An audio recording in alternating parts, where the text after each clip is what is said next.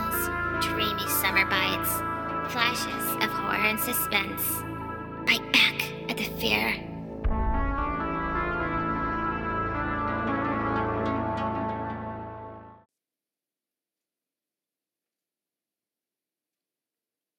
Arabian Nights, or The Book of 1,000 Nights and a Night. Volume 5. The Ebony Horse. Narrated by Mav Sky.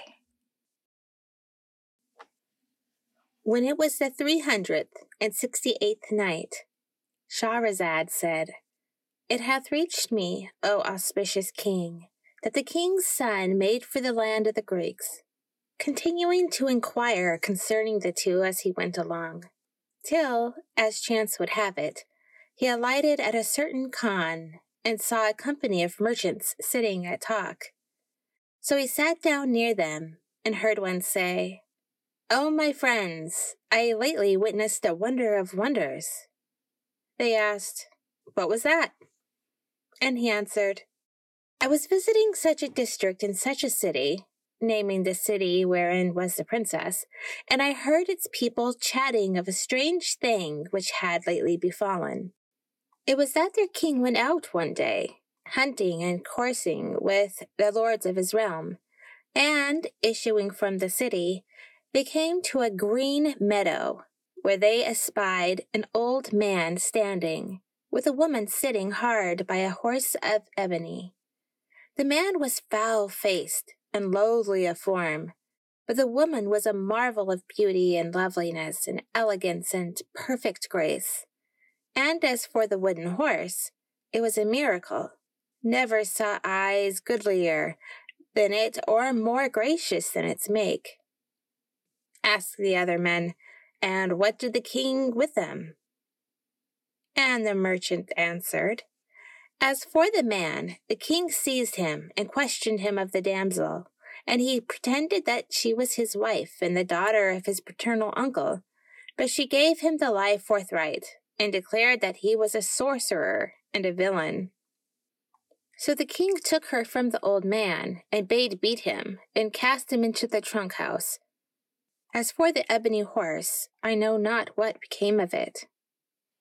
When the prince heard these words, he drew near to the merchant and began questioning him discreetly and courteously, touching the name of the city and of its king, which, when he knew, he passed the night full of joy.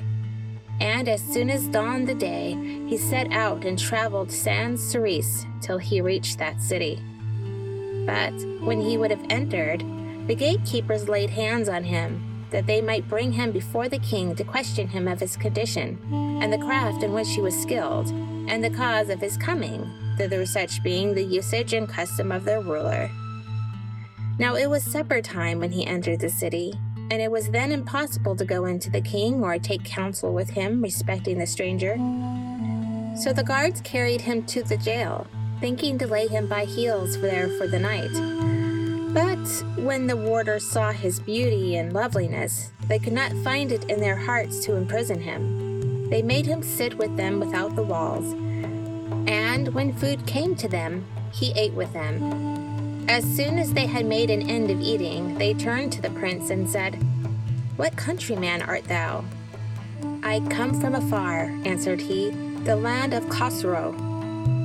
When they heard this, they laughed, and one of them said, "O Khosrown, I have heard the talk of men and their histories, and I have looked into their conditions, but never saw I or heard I a bigger liar than the Khosrown, which is with us in the jail." Quoth another, "And never did I see aught fouler than the favor or more hideous than his visciminy." Asked the prince, "What have ye seen of his lying?" And they answered, "He pretendeth that he is one of the wise. Now the king came upon him as he went a-hunting, and found him with the most beautiful woman, and a horse of the blackest ebony. Never saw I a handsomer. As far as the damsel, she is with the king, who is enamored of her and would fain marry her. But she is mad, and were this man a leech as he claimeth to be, he would have healed her. For the king doth his utmost to discover a cure for her case, and a remedy for her disease. And this whole year past hath he spent treasure upon physicians and astrologers on her account, but none can avail to cure her. As for the horse, it is the royal hoard house, and the ugly man is here with us in prison. And as soon as night falleth, he weepeth and bemoaneth himself, and will not let us sleep.